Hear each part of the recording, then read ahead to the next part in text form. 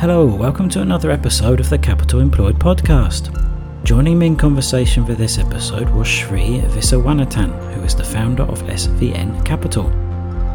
In this episode, Sri provides an overview of his investment process and style. Sri has just 11 stocks currently in his portfolio.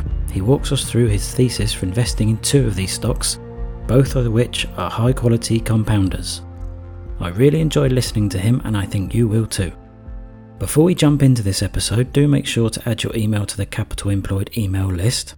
We will be publishing some exclusive interviews that will only be available to those on the list.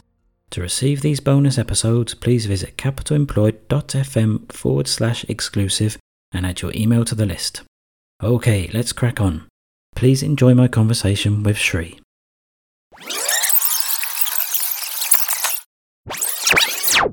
Hi Sri, thanks for coming onto the podcast. Hi, John. Thanks a lot for having me. It's a pleasure to be on your program and sincerely appreciate you inviting me here. Yeah, it's a pleasure to have you on. Can you provide an overview of SVN Capital and what is the philosophy and investment style?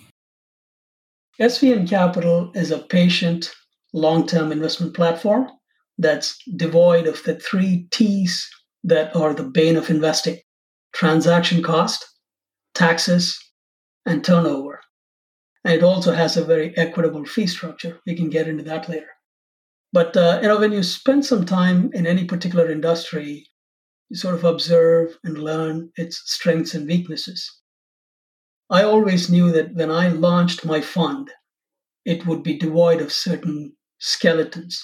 So what are they? I'd like to highlight about 5 of them here. Lack of alignment of interest is number 1. I believe this has a reverberating impact on many other aspects of the fund management business. But there are about 15,000 mutual funds in operation, more than 50% of which have $0 invested from their portfolio managers. I have invested more than 90% of my liquid net worth into SVN Capital. Good alignment of interest. Number 2 is short time horizon.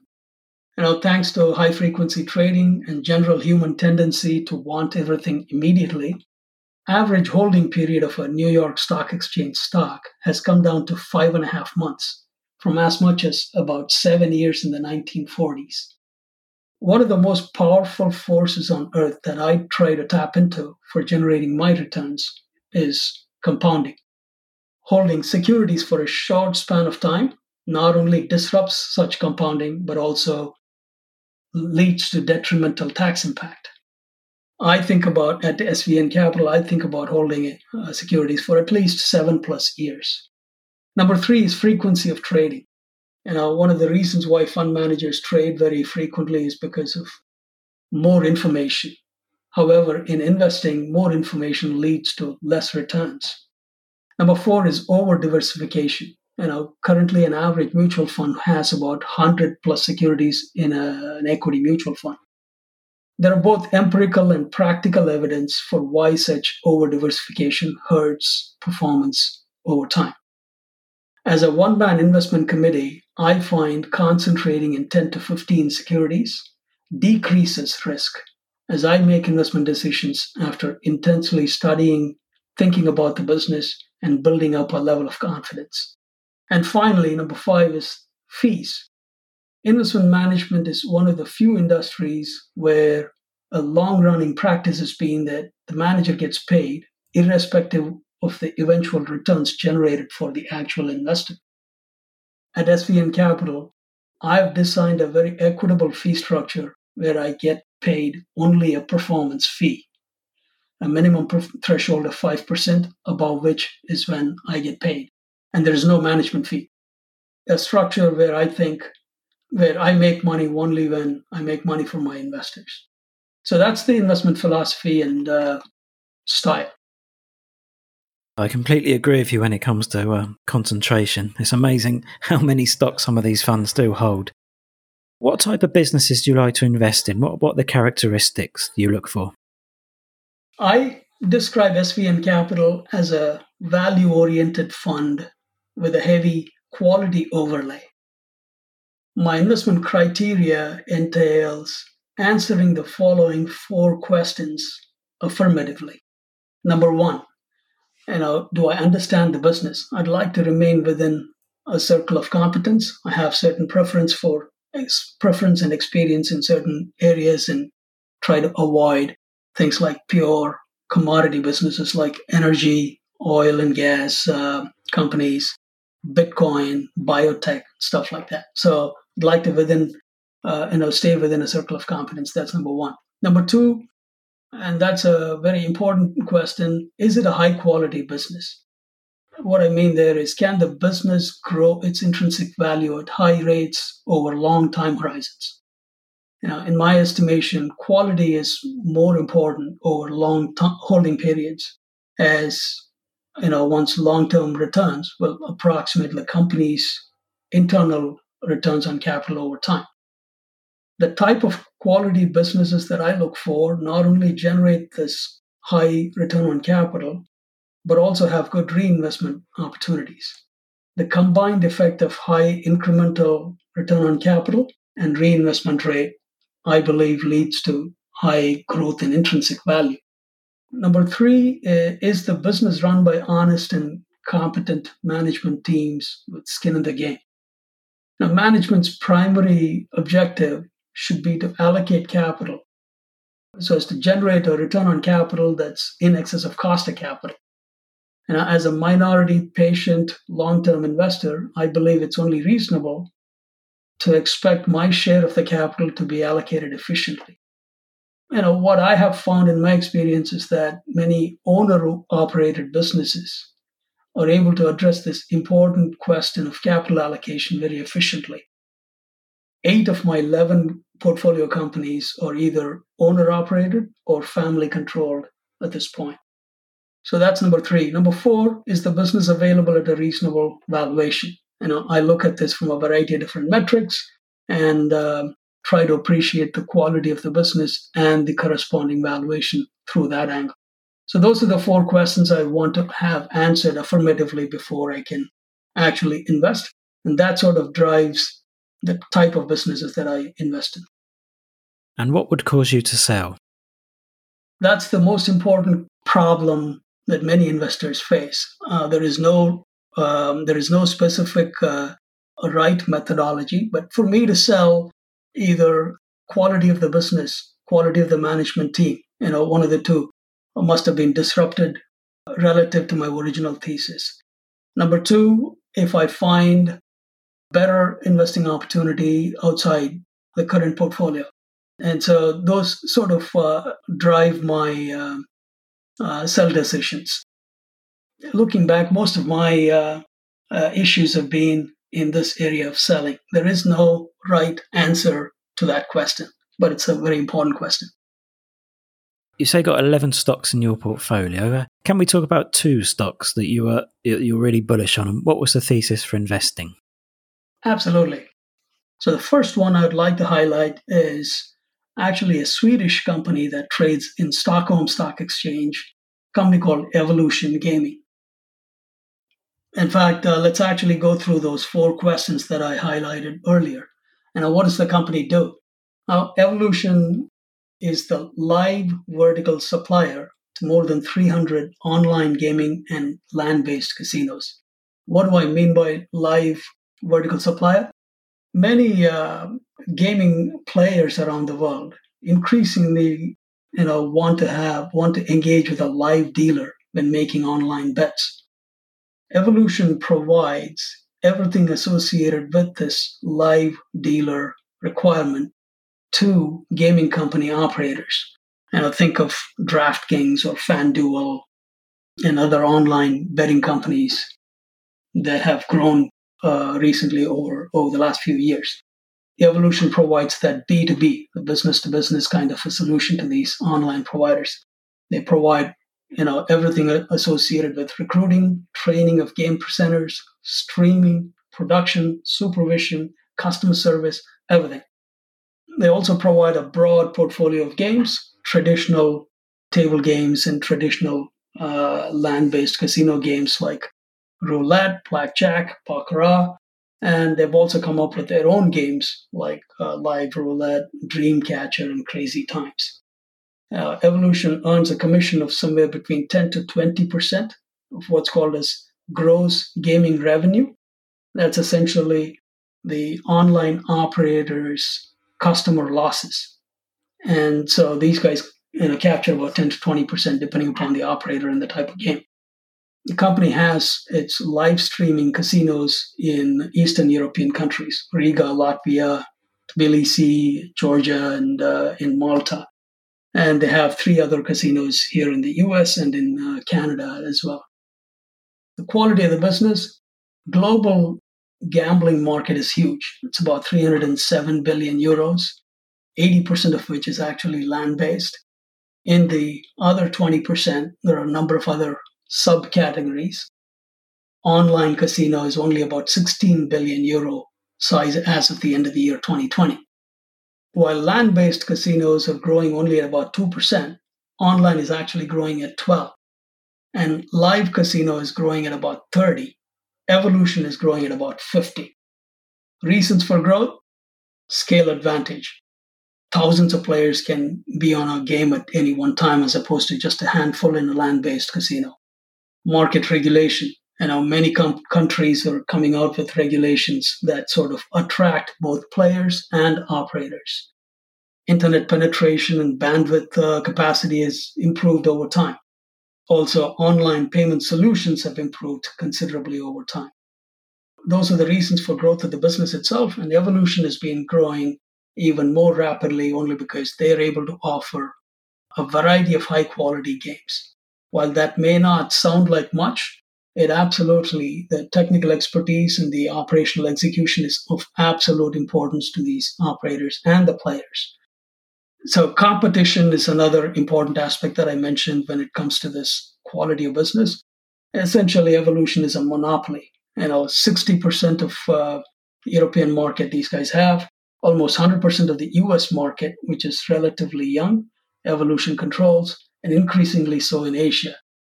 Competitors are a UK-based company called Playtech, an Asia-based company that's private, a couple of Asia-based companies that are private.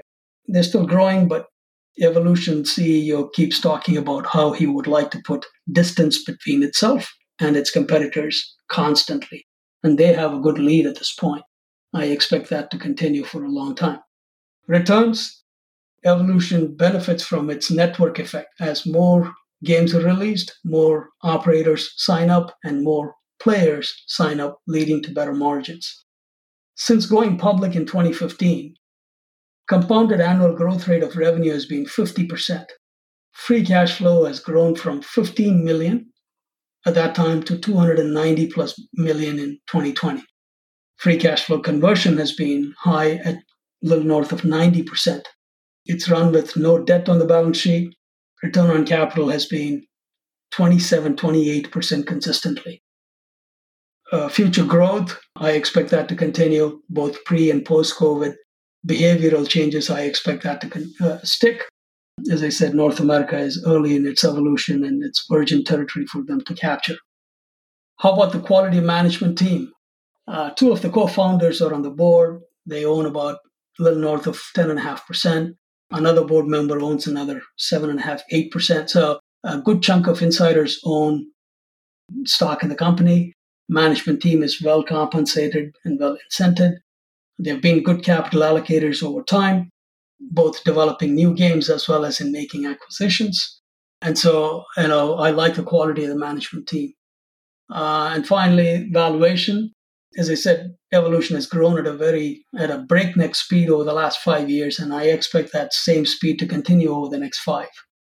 I expect over the next 5 years, free cash flow per share aggregate to add up to a little north of 33 euros.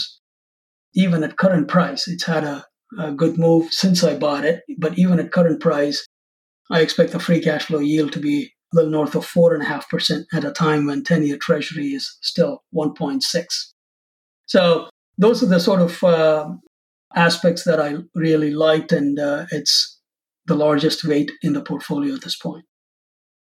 Okay, thanks for sharing that. Yeah, I'm just looking at the metrics. It's ever so impressive. Even the dividend growth as well. It's fantastic. Yes, thank you. So how about your second company? Sure. So this is a US-based company, again, very strong in its competitive edge. The name of the company is Copart Inc. CPRT is the ticker. It trades on NASDAQ. It's about 29 billion. It's the largest salvage yard company in the US. It's one of the two players in a duopoly with approximately 50% share of the market. A salvage yard is essentially the location where damaged vehicles go to for eventual decision. The company owns a little north of 240 lots around the world, actually. It's the dominant position player in the US as well as increasingly in UK, Germany, Mexico, and a few other countries. They have more than 240 lots on over 10,000 plus acres, 8,500 of which are actually owned by them. Since 2003, the company has been conducting all its auctions online. I'll come back to the significance of that point in a second. Think of vehicles getting damaged on the road. Depending upon the seriousness of the damage, the insurance company will decide whether to pay the actual policyholder to go get the vehicle repaired or to call it as a totaled vehicle, meaning total loss, and pay off the policyholder to go get a different vehicle. Increasingly, what's happening is a couple of different dynamics have worked in favor of a company like Copart and its competitor. More and more vehicles have newer technology incorporated into them.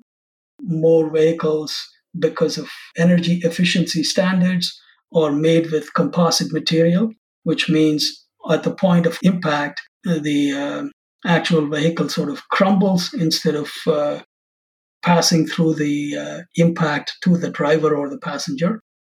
And on top of it, almost invariably, except for a few different types of models, almost invariably, technology is all loaded in the front of the vehicle. While head-on collisions make it to the evening news on TV or on print press, the most common type of accident is rear-ending. And the rear-ending vehicle, where the technology is in the front of the front portion of the vehicle, under the hood, that's the vehicle that gets damaged more than the rear-ended vehicle. And so all that is leading to a point where insurance companies are increasingly saying at the point of impact, more and more vehicles are being totaled, sent over to these salvage yards. That is the inventory for a company like Copart. What they do is they take the vehicle in, clean it up, and even if the vehicle is damaged, there are various different parts of the vehicle that become more attractive. And in fact, in many countries, these damaged vehicles are still drivable after a minor fix. And so they bring the vehicle in, clean it up, auction off these vehicles. And for being a middleman between the insurance company and the eventual buyer, they essentially capture a small percentage of the fee. Depending upon the type of vehicle and the holding period and all that, it ranges from vehicle to vehicle, from geography to geography. But think of this as a sort of a marketplace where they're able to capture a fee from both ends of the transaction. And it is the dominant player, as I said, in the US and increasingly so around the world. So that's the nature of the business. What's the quality of the business? I mean, high return generating business, just about 20+% return on capital over a long stretch of time, run almost with no debt on the balance sheet. Two very important decisions made early on have continued to play out, and that sort of falls under the bucket of quality of the business as well as quality of the management team. Early on, they decided to actually buy and hold on to these really large salvage yards in different parts of the country. In this day and age where NIMBYism, not in my backyard kind of approach by many citizens of the US and around the world, it's difficult to set up salvage yards in different geographies. But they have the history of owning these lands in various different parts, and that sort of helps them capture damaged vehicles in various different cities. That's number one. And number two, as I said, in 2003, they decided to switch over to 100% online auction instead of having a small brick and mortar office where they just supply coffee and donuts for people to come in and make a bid. It's a very inefficient structure as opposed to this online. They're now able to ship these damaged vehicles to 190 countries from various different parts of the United States. So that sort of efficiency and that sort of decision making has helped them generate this healthy return. Competition is very limited. There is another player by the name of IAA, which is also US based, publicly traded, has about 30+% market share, but these guys dominate the scene.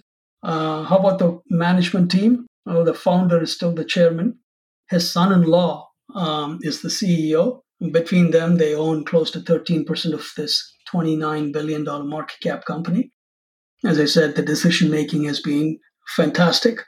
High return generating is the focus with no debt on the balance sheet. And they've been very opportunistic in terms of buying back their stock at different points. So that's the quality of the management team. And from a valuation standpoint, again, I look at this from a variety of different angles. Free cash flow, operating free cash flow are the two important metrics that I look for. Again, at a time when 10-year treasury is so low, I'm able to pick them up at almost 2.5, 3 times that rate. It looks a really interesting company as well. Yeah, thanks, Shrey, for sharing that company too. Is there a person that you have met or followed, or possibly a book you've read that has made you a better investor, that has helped you along your investing journey? As you know, John, ego is the bane of most investors. And that comes from sort of leads to overconfidence and making bad decisions, particularly when it comes to this business of investing. While meditation helps quieten the mind, it reinforces the subject I, which sort of meditates on this object. And meditation is a process where I sit and think about or meditate on something. So there is a subject and an object. That subject I sort of reinforces the ego, and that goes back to the point about overconfidence. So meditation is only partially helpful. And this is a very profound teaching from a saint in South India that I've been following for many years, who lived in the late 1800s all the way to the 1950s. His recommendation was for people to do what's called a self-inquiry. Instead of meditating, ask who that I is. By constantly seeking an answer to that question, that I dies down, and so does the ego. Well, obviously, I have not necessarily arrived at it. The practice of doing this on a regular basis has helped me tremendously. His teachings, the practice, has had a profound impact on how I operate as an investor today. So that's the individual and teachings that I would highlight to answer your question, unless you wanted me to go into an investor-related. No, that was perfect. It's a really good answer. I think the psychology of investing, that's what I think many people do struggle with, and possibly where they have to conquer their emotions and things. And I think it does take a while to do that. It is a very important aspect of investing, and particularly during periods like February, March of 2020 or 2008, 2009 sort of time frame. The way you think and operate becomes extremely important for the outcome, particularly over a period of time.